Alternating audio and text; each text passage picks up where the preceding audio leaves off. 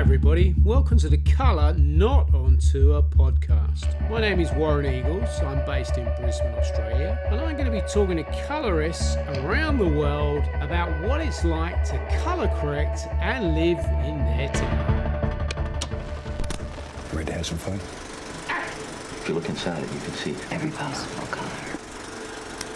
Welcome to the Colour Tour podcast. We are back in 2021. Hope you guys started the year well, and there's plenty of work rolling in. It's really busy here in Australia. There's a lot going on because we're sort of perceived a safe place to shoot, which is good. So I'm really pleased to have a Peruvian colorist in the house tonight, Gino Amadori. So Gino and I have met in New York City about 2013. He came on one of my training classes there. We've kept in touch ever since, and he's sending me reels and stuff and talking about what he's doing. So it's real pleasure to welcome him onto the Colour Tour. Hey, Gino, how are you, buddy? Hi, Warren. How have you been? Thank you for having me on the show.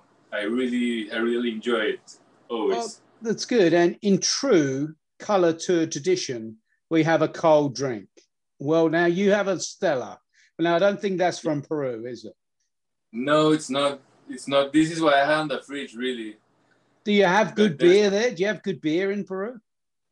Yeah, well, there's one that's called Cusqueña, which is pretty famous here, and I've seen it abroad as well. And that's the one I like drinking, or Pilsen as well.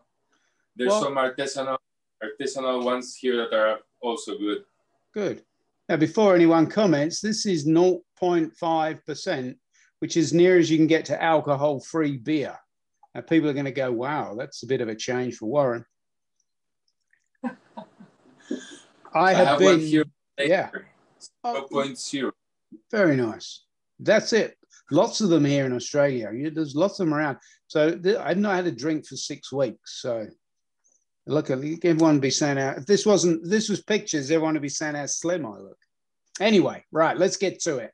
Let's talk about some color. So there'll be a bit of video here, and we will talk about people's room setup. So if you see in the trailer, you'll see Gino's setting. So I want to tell me a bit about Peru. You know, what's it like? It's on the West Coast, isn't it? It's like a tall, thin country. How many million people have you got there? I'm not sure exactly how many people we're here at the moment, but it's around. I can't really tell, really, but it's a big country. It's north of Chile, yeah, and right under Colombia, Ecuador. Over on the left-hand side, if you're looking at the map there. Yeah. And you got like good coastal beaches and things there as well, haven't you? Up that West Coast. We're in the capital. We're one of the few capitals that's on the actual coast as well. So we have the sea, like 20 minutes away from here. I'm in the sea. And you're in the capital, Lima, yeah? Yeah, I'm in the capital, Lima.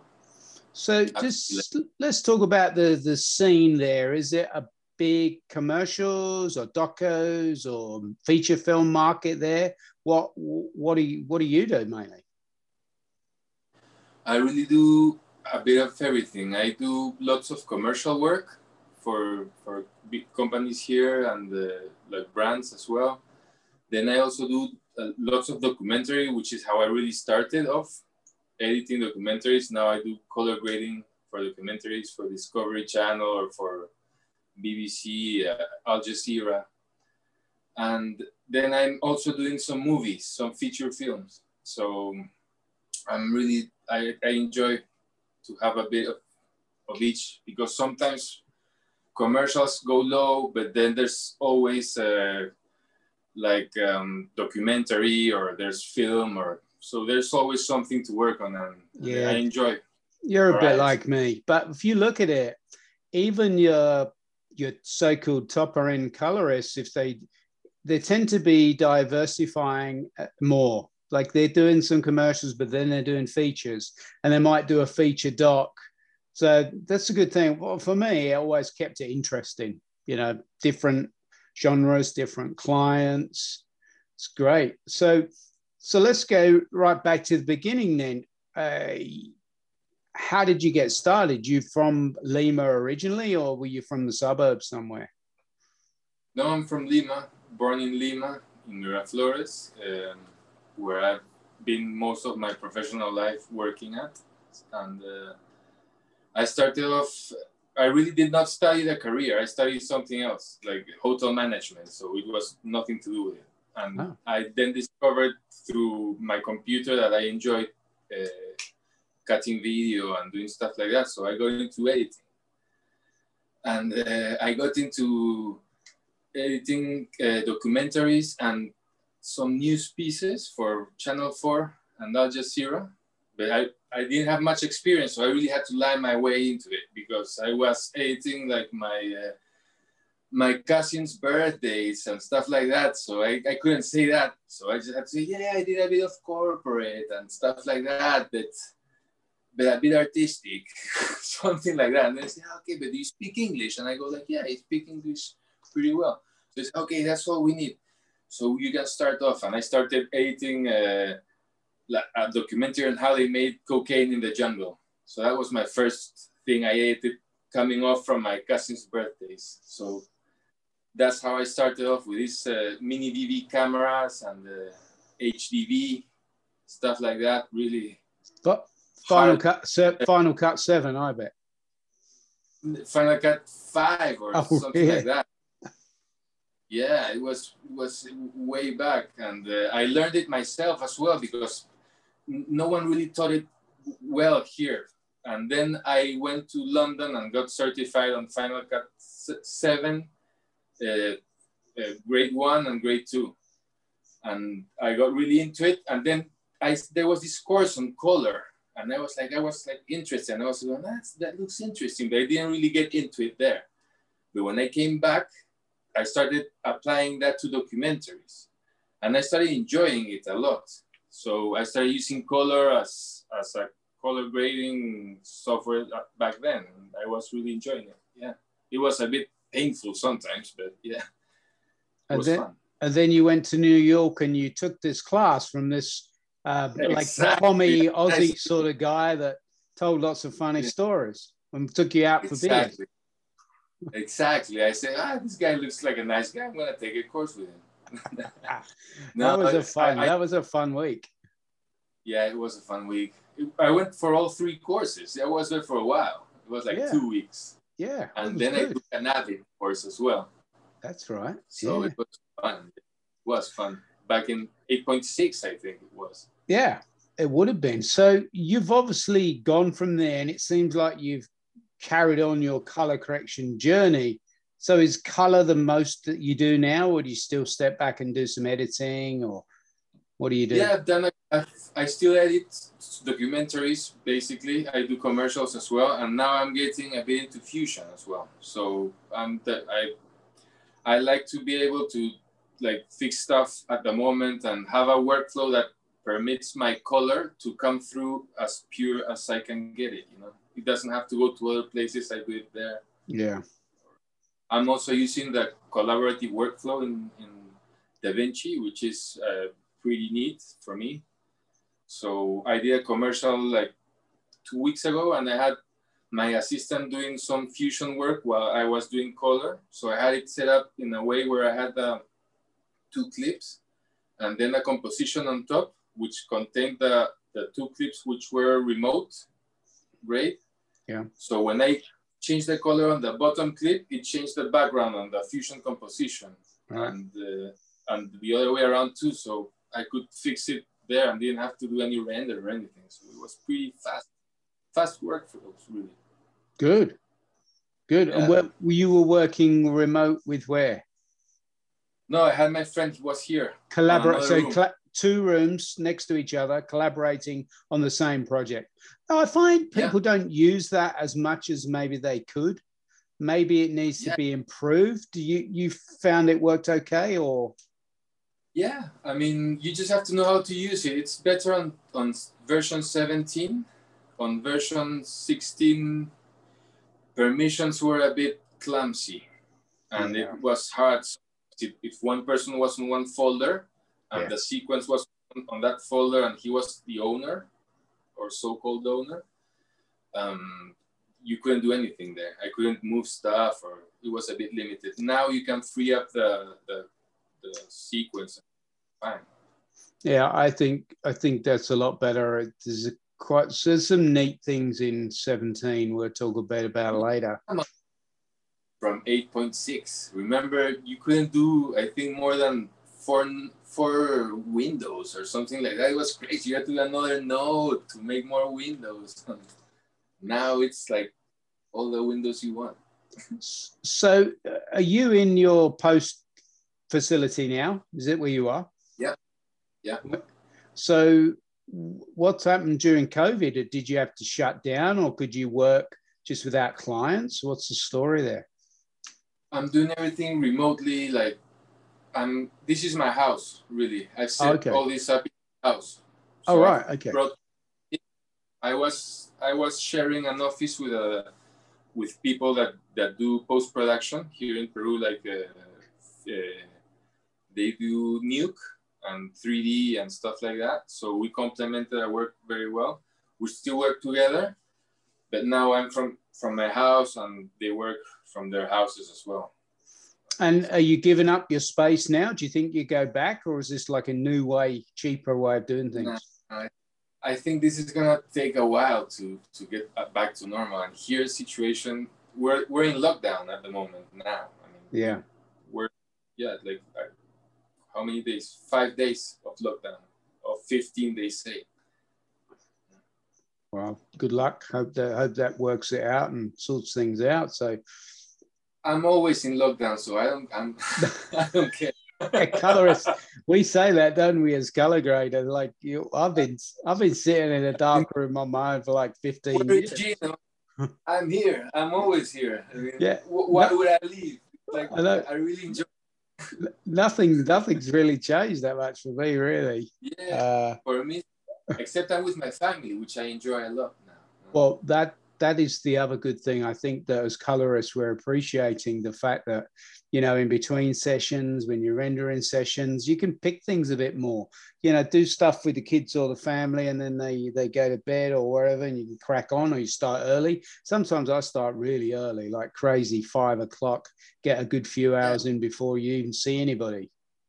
It's the best time for me as well, when it's like before the sun rises, and then you take a break as the sun rises. Yeah. It's nice to go out and take a break. You've got a bit of work done. You feel like you've cracked a bit of a movie. You've got maybe a reel done. I like that as well. Yeah, it's quite positive. I'm really productive in the morning as well, I think. So tell me about your room there. What have you got in your room? So we talked about Resolve. So we know you're a Resolve user. What else have you got in there? I'm really pushing the HDR. So I bought this Postium OBM X310, which is similar to the HX310 from Sony and the Canon and all those that come from the Panasonic Dual LCD. Yes. Yeah. So same panel. Yep. Yeah. Just a different brand, different software, different settings. And I'll put the notes in the show notes, because people are going to be interested. There's probably people listening not even heard of Postium as a brand, and then didn't even know they made an HDR monitor. How did you come across them? Where did you find them? I mean, I was looking at alternatives and just checking out, and a person from Postium United States contacted me, and because I was contacting many people, and they gave me a really, really good deal, so I couldn't resist, and I just had to buy it. And it's worth saying that before that you had the Asus as well, didn't you? And that sort of got you started into it, didn't it? Using it, all right, yeah. Can you see it? Yeah, this one is that's the one I got first, really, because I had that, and I had a Sony A240F, I think. It's BVM A240F. Yeah. And that I had a fire in my house, so that literally burnt. Really? Yeah. Yeah, starting quarantine like 2 months in. Yeah. there was a, I don't know how it started. It just lit, and I came in the room and I saw that monitor on fire, and Really? I was like, wow. And I went in, I grabbed it, and I threw it out like Out the window. My heart broken like this. No, out to the laundry space. Nothing that could burn. Yeah. And then my 2 Apple monitors were there as well. I had to throw one out, and just those 2 were. But yeah, it was. I burned my hands. But luckily, nothing else happened. No? I learned how to call thumbs. Yeah. And so what do you need to get an HDR signal out of Resolve? What other bits of string have you got, or converter boxes there? Well, what I really have is I got a Mac Pro, and I have a card that takes out the signal with the keys and everything that's needed for the monitor to get the feed. It's different, for example, with those OLED monitors, because they need like the signal to have the metadata to activate. With these monitors, it's like you have to activate it manually, really, unless you have the automatic thing set. Yeah. But yeah, if you want to, I mean, I taught my friend as well how to get that started with HDR. You just need a card that has the signal, the HDR signal, which is, you can even get the cheapest one, the $125. So it's like Blackmagic Ultra Studio box would do that, won't it? Yeah. I think they all do now. And what is that monitor up there? That's LG. It's a B series. It's not the C series. Okay. And which one? What year? Is it a recent one? 8 or 9? No, I think it's the 6. Oh, wow. It's quite an old one. But it's hard to tell. It looks like it matches pretty well from here. You're sitting right in front of it. I calibrate it. Yeah. But you don't have any clients with you, do you? So really, have you just got it for yourself, just to look and go, well, how's it going to look there? Or really would you not have that on if you were doing an HDR job? When I'm doing the job, I don't have it on because the light that it emits, it's a bit distracting for me. Even though I have my walls painted mid-gray I could get it here in Peru. Yeah. And it still bothers me. And so I just have this one on. I try to keep those low, and that goes off. I use it if I want to see, if I'm doing a Dolby analysis and I want to see the 600 signal version, for example, just for curiosity and testing, I check that out. But and to watch Netflix, really.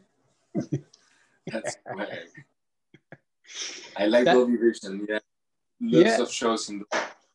Yeah, I know. It's getting traction, more and more traction all the time, isn't it? And they revealed, I think they announced it, Colorist Mixer just before Christmas, that they're doing easier to get certified. The individual can get certified for Dolby Vision, so not just the post house, because obviously a lot more people are running around now freelance, and they're rolling out more of a virtual way to get certified as well and do training on different levels. So.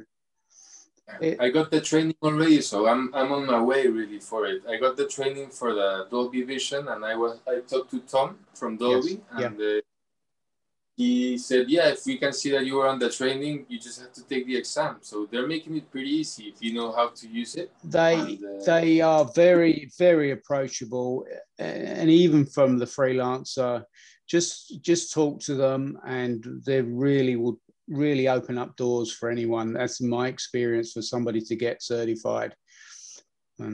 That's really cool. So HDR in Peru, what is the story there? Is the man or lady in the street going, I need HDR, I've heard of it? No. The opposite. The opposite. You say HDR and they don't know what they're talking about. They say, what? HDR, what? No. They don't know what you're talking about, really. I feel like I'm an alien or something like that, talking rubbish. So you have Netflix there, and you have the same 2-tier pay structure. You pay a bit more, you get the UHD HDR version of it. Yeah, same as us. Yeah, of course. And do you think many people are doing that, paying a bit more money and getting the HDR? Yeah, everyone, but they don't know they don't know they're looking at HDR. Okay. That's the thing. Yeah. they have these expensive TVs and top of the line TVs, and they go, yeah, HDR, and they go like, what? Have you seen that thing that says Dolby Vision on the movies you watch? Yeah. So your TV does have HDR, so okay, that's HDR. And then when you get them in line, they're like going, okay, but what's the difference? They don't notice a difference either. So then you have to start explaining, and you say, look at this show. Do you see the highlights? Yeah. Do you see the shadows? Yeah. And then I go with 100 nit, 1,000 nit thing. In a way, Gino, it doesn't really matter. As long as they like what they're seeing, then that's good. I mean, the average person is not really going to know, but if they like it and they're looking at it, and that's a good thing. But then they know that, why do we need it? Well, so, that's it. But then when you need to then backdate and show it and show the ordinary one, then a lot of time people go, oh, yeah, okay. But there's still a lot of settings and things you have to do. You can still play around with these domestic tellies, even with the Dolby Vision. So it's getting there. It's getting easier. And I think it's a big leap forward, but it's a slow leap. So back to my original question, are you doing this for overseas market, for attracting like overseas shows that are requiring an HD deliverable? Yeah, I'm trying to get into the Netflix market, really, and I'm doing a show for Discovery Plus, which is this network for Discovery is pushing now for streaming. So we're doing a show about this football team that fell in. I think there's a football team that fell. So we're making a documentary, a three-piece documentary on it. Okay, and that's HDR requirement deliverable? No, we're offering it to them in HDR. So we are doing the top specs for them at the moment. No, their deliverables are a bit weird because they just ask for the HDR, no metadata or anything. It's just P3, 1,000 nits. Okay, that's it. All right. Yeah. Now, in terms of the grading of HDR, when you sit down, you've got 3 cameras all shooting in log. Are you working in color managed workflow? Yeah. And you've done that for a while, whether it was HDR or not, and what version are you using? You're in ACES or you're in Resolve Color Managed? I started off in ACES a bit before I took Kevin's course in Colombia. Yeah. I went to the HDR course, and I was really curious about ACES and wanting to dig deeper into it. So after that class, I started using it more. But now I really like the Blackmagic one, the DaVinci Color Management with a wide gamut. Neons are something else. When you see a disco with neons and you use ACES, yes, you have to use the ICTs so that you have to LMTs, yeah, so it doesn't mess up the neons. With this, it just looks amazing. We're talking about V17 here, aren't we? Version 17, new color management. Yeah, I use version 17 since the beginning. There's some bugs I had to come across and try to come over them, but it was like basically switch one node from one place to another, and things got fixed. So you're working in the new intermediate wide gamut timeline space, which you can then switch. Have you tried switching that up from SDR to HDR 1,000 nits and that?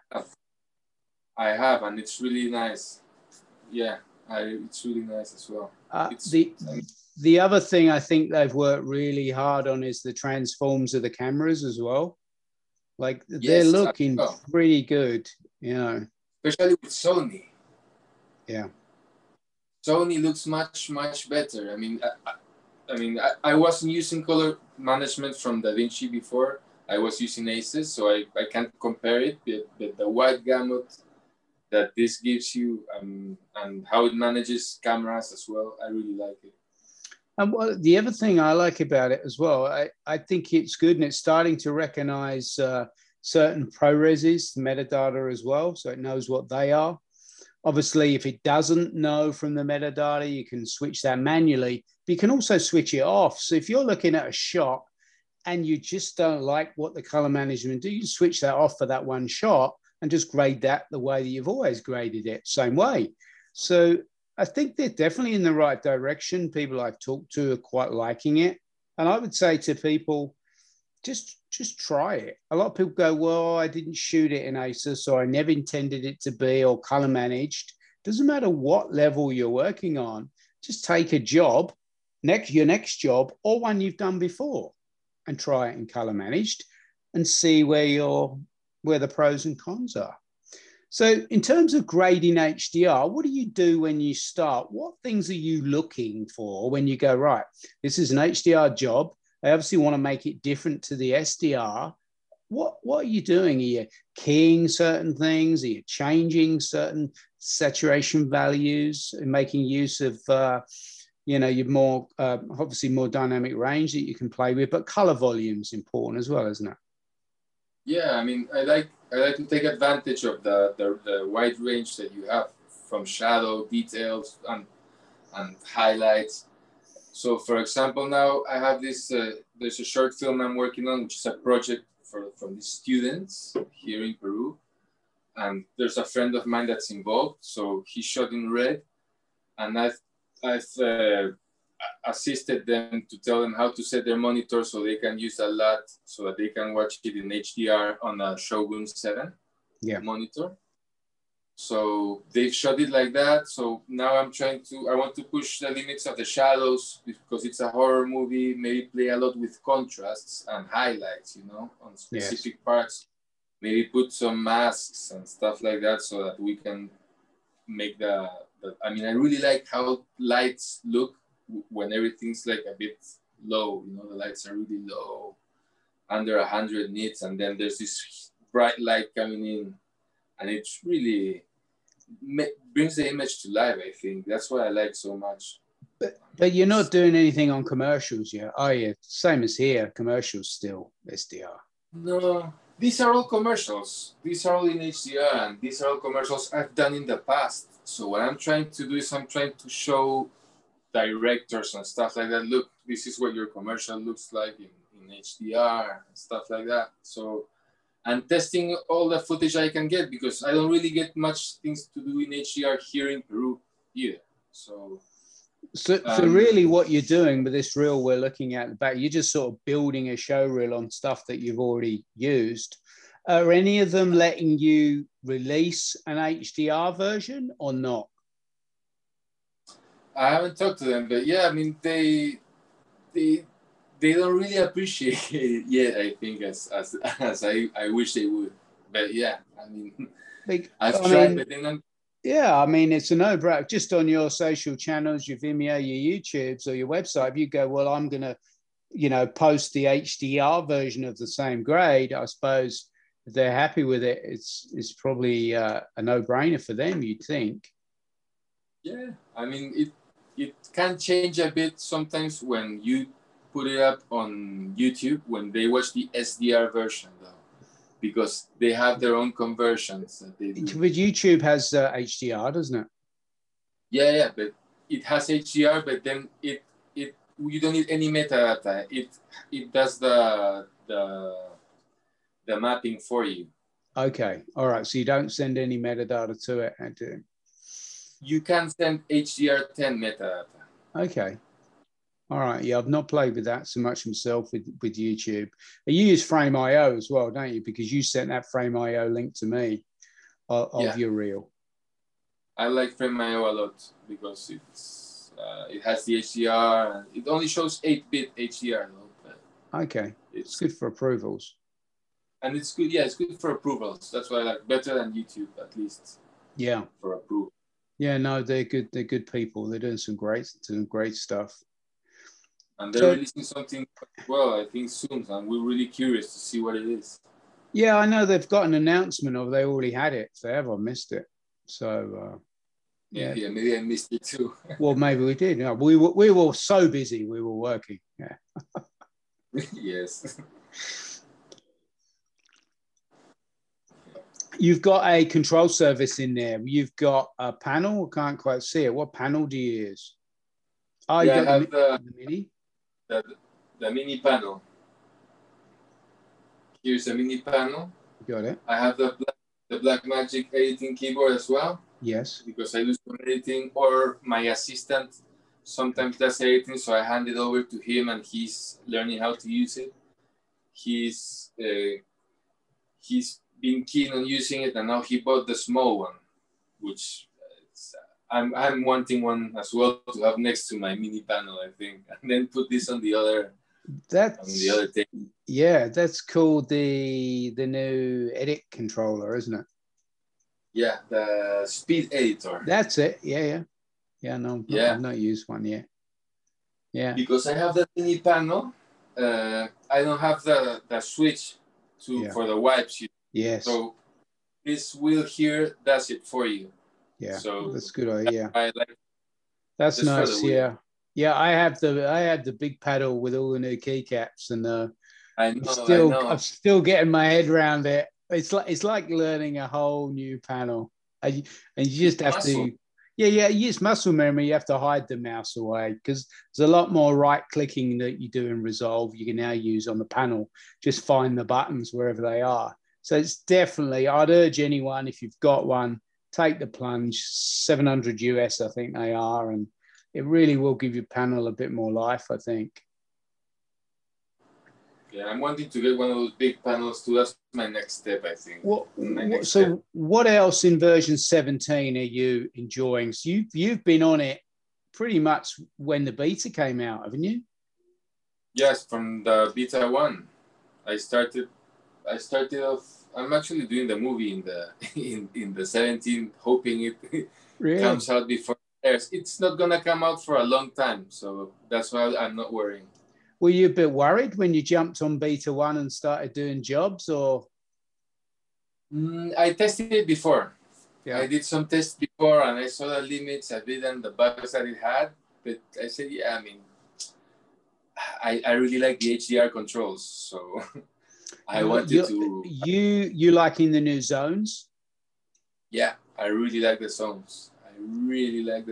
And not only the zones, but also the I don't remember the name, but the one that looks like a spider web. Yeah, well, I'm nicknaming it spider's web. Everyone knows what you mean. Yeah, that's amazing. But the square one, Yeah. For bringing down the sky. Yes. Oh. The square. Yes. We call it a square spider's web, Gino. I think we've just worked that out. I know exactly what you mean. Yeah. No, that's a good tool. The Magic Mask is pretty amazing as well. Like incredibly hungry on your GPU, but it's doing some clever stuff there. Yeah. I mean, I've used it a few things, and a lot of the time, yeah, you need to clean it up and spend a bit of time on it. But hey, for fast things, man, it's clever. Yeah, it is very clever. That the neural engine, and there's the one that makes it bigger as well, 2 times, 3 times bigger. I mean, that's really good. Yeah. A friend told me he needed to increase the size by 3 times or something, but it didn't look good.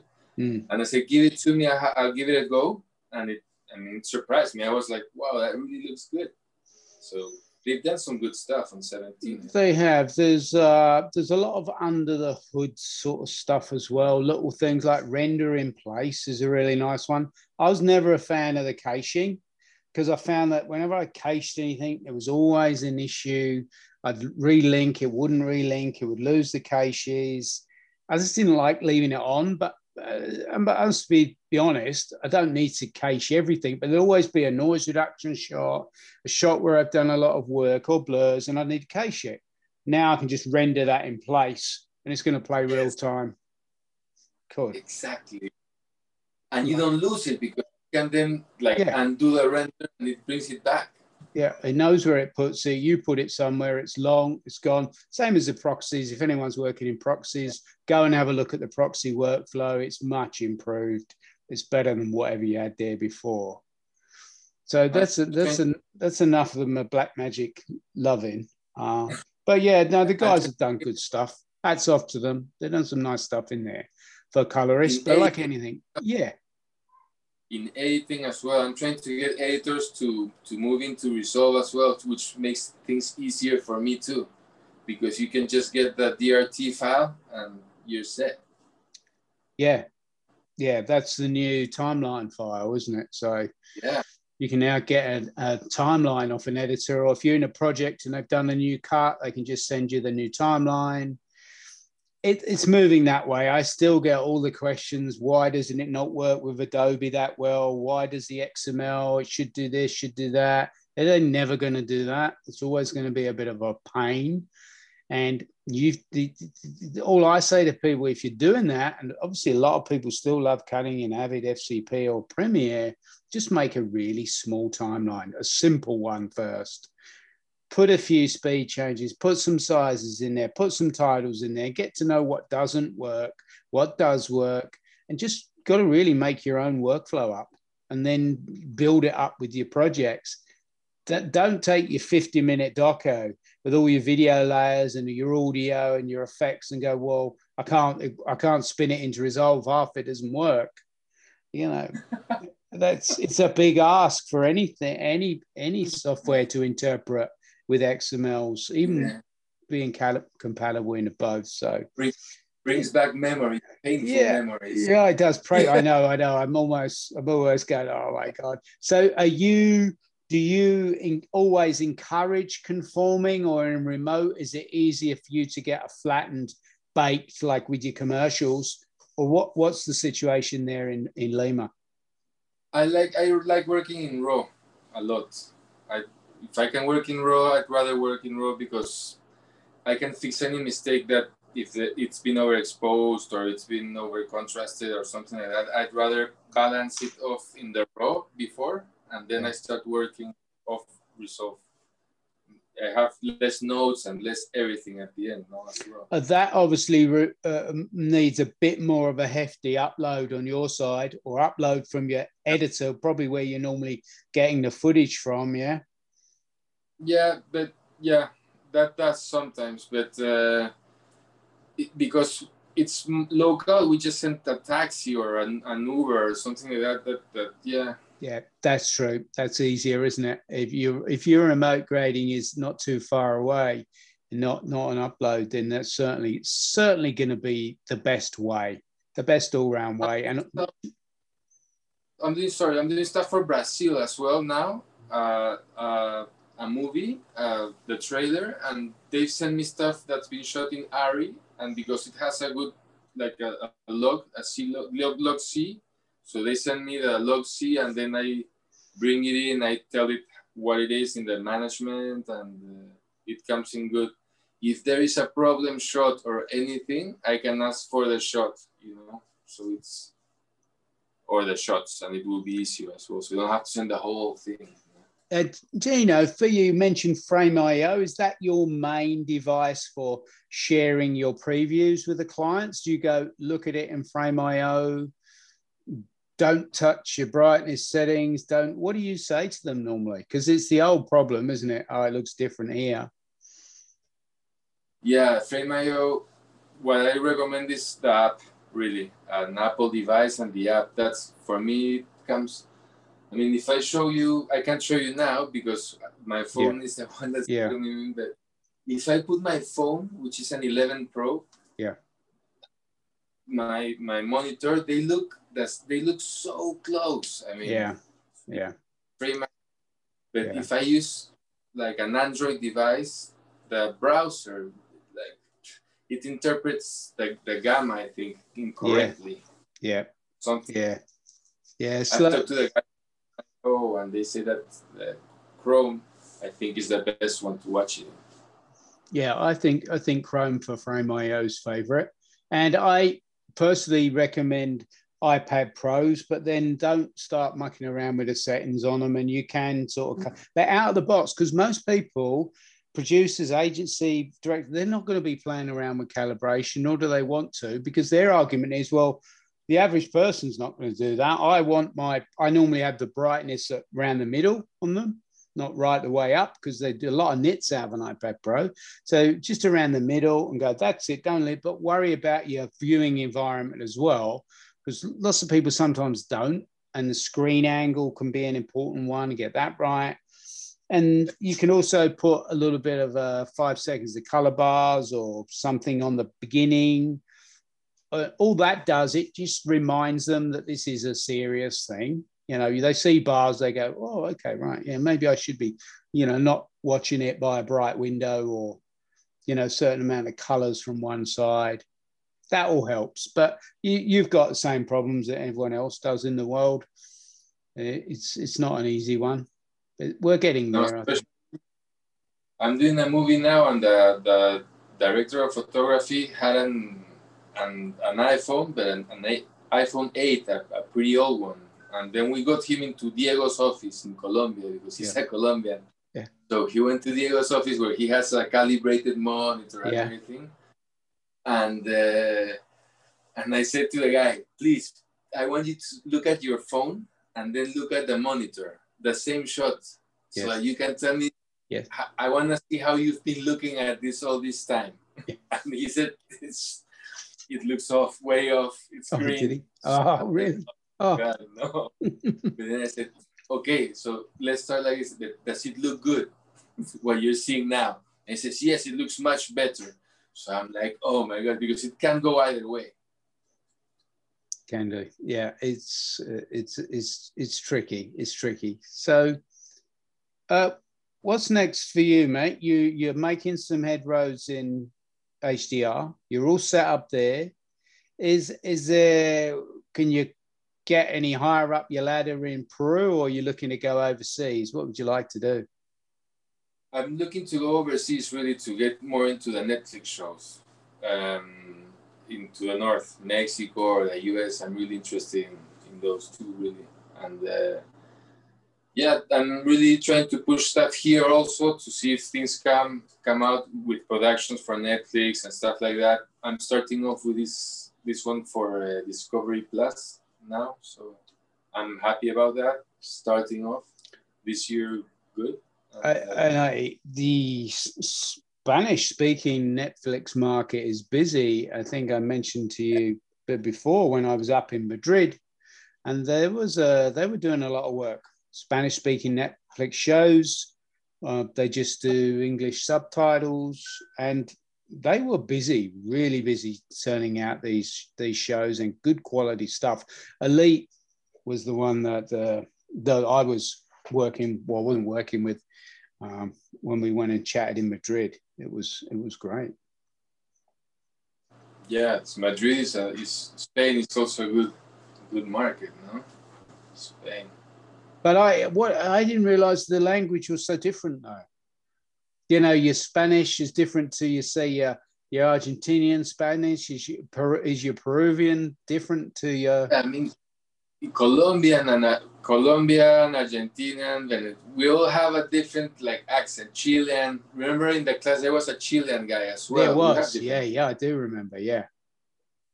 Yeah. So I mean, we all have different accents, and we all think we don't speak strange, and everyone thinks the other speaks strange. So that means a Spanish Netflix show done in Spain for Spanish market, would that go well in South America, or that's fine? It's just slightly different for people? No, I watch Spanish shows here. There's great Spanish shows. Netflix right, okay. As well. Okay, so though it's a slight dialect thing that's different, really. Yeah, as long as it's not dubbed in Spanish, it's not. If it's the original language, it's good, But if it's dubbed in Spanish, it's a bit weird. Oh well, I wish you best of luck with that in the move. There is a lot of work going on, like I said, and certainly Mexico when we were in Colombia, and Colombia was on the up as well with stuff going on. I certainly think that drama has a little bit more consistency to it. Obviously, commercials is very up and down, You never quite know from one week to the next what's coming in. But if you can get on one of those shows, like a 44 minute, then that's good. That's really good. Especially if they ran a few seasons, that's great bread and butter for anyone on those shows, including the colorist. Yeah. I would really love to do those shows, the Netflix shows. I've seen, there's lots of shows in Spanish now. Before, the industry's really, really growing, I think, here. I would like to get into it. Hats off to you, because you're not sat there and gone, well, I've got a great reel, come knocking. You've gone and bought the gear, you've sat down, you've experimented with HDR, you've got the Dolby certification, you've gone on the training classes, and that's the only way it's going to happen. No one's going to be knocking on your door if you don't put in those hard yards, because it is different to grade. Apart from the technical side of things and being able to deliver, just the actual grading side of things, you need runs on the board, which is what you've done. You've converted some side things. And if someone comes knocking, it's probably because they found out about you, or they've asked someone like me and Kevin and gone, right, who's down in Spanish-speaking world who's kicking some goals? And we'd point to you and go, well, this guy's put in the yards. He's bought some, he's doing well. So I hope that works for you. Hey, thanks for letting others know. I'm really trying to get into HDR and trying to push that market here as well in Peru. But as I say, it's still an ongoing market here, and I think that it still has a long way to go. And I would like to go into the bigger markets and try and learn even more. I'm really keen on learning. I really like learning a lot. So that really leads us really nicely. You've just really talked yourself up, and now I'm going to get you to talk yourself down. Like, have you had any epic fails in your grading room? Did you have the client that storms off and says, I'm never working with this guy again? Or have you got any of those stories? So bad that they leave now. But I've been told to do stuff on my grades that I really don't enjoy. So that's a bit happened to all of us. Oh yeah. And it's like, oh my God, I need to do there's a director's cut. I need to do my colorist color grade of this, because I cannot show this, I don't like it, because they're trying to push the limits and make windows to correct all these little things here and there, and they're going this could have been done on set, I know. I know. Yeah, I know exactly what you're talking about. Yeah, I know, it's painful. Yeah, it's really painful. Force the limits of the image so much that nothing good comes out, at the end. Yeah, and what would you say is your highlight? Was it one particular show, or was it something that maybe won an award, or could have been just like a student thing that you're really proud of? Well, I was really happy one time that they were gonna take they were gonna grade a commercial in Spain, yeah. But the director pushed to grade it with me in Peru, and I didn't know they were gonna take it to Spain to grade. So then when I finished grading, and the guy was so happy, he said, "Yeah, I knew you would do this great job and everything, and we did well to leave it here with you." And he was really, really proud. So that made me feel really good, and it won for the commercial as well. So I was really happy. Well, that's the best feeling, isn't it? When you can sort of turn someone around, because a lot of companies, they're reluctant to take a gamble on someone else, and maybe they've not worked, or they need to go to the guy or girl they always go to. And people often ask me, they say, well, how do you not only get started, but you get up the ladder? It is a hard one, trying to break up and get more jobs when you haven't got the jobs. You haven't got the experience. How do you get the experience? And so what would you say to younger colorists coming through anywhere, the people who listen to this all around the world? what would you say to them? What do they need to do just to try and even get going as a colorist? Just I think that sometimes you have to go with your feelings, no, with the color as well, because it's so subjective that sometimes you don't, like, there's nothing right or wrong with color. I mean, there's limits and everything that are these in the limits and everything that is good, but otherwise it's so diverse that just do what you feel is good, and don't be afraid to go knocking on doors, you know, showing your work always, because I mean the worst thing you can do is be afraid of that. You just show your art, show your artistic intent always. It's a tough time to be doing that during the pandemic, but let's think that, imagine that's over. I do find some of the younger people today are reluctant to knock on the doors and go, I mean, knock on doors, for jobs. Now there's not many productions, but I'm sure that if you start knocking on doors now, when this activates, and you move I'm moving a lot my social networks. I'm posting a lots of pictures and stuff like that, and sometimes I cannot post or I don't take the time to take the little pictures to post it correctly, but I'm gonna start doing that soon. But because I've been really busy, but yeah, try and do that. I mean, I really enjoy looking at things on the web because there's so many talented people, really. What social media, where do you post? I post in Instagram, YouTube, not YouTube, Instagram, Facebook, LinkedIn. Those are my three main. And who do you follow in terms of colorists? Is there any that you look at and you go, well, hey, I like the style of this person, and I sort of like the work they doing? Is there anyone? Yeah, there's a couple of people. Like I like Tom Poole. Yeah. I like Nakamura. Well, he's got really amazing work. So I mean, there's many colorists I admire. Cool. Walter Valpato, he's really great. Yeah. Yeah, the color people are good fun people, I think. You know, we got a good vibe going between, and that was obviously shown at the mixer. And can you hear that dreadful noise? Somebody's got a whippersnapper out next to me. That's someone trying to cut their lawn. Because it's Saturday lunchtime as we're doing this, and so it's prime time for everyone to be cutting their lawns and whippersnipping their hedge, dogs barking. But man, this has been a real great chat, and I really want to thank you for coming on, showing us your gear. Where can people find you? You got a website, and you mentioned your social medias, yeah? Yeah, I have a website. It's on the works at the moment.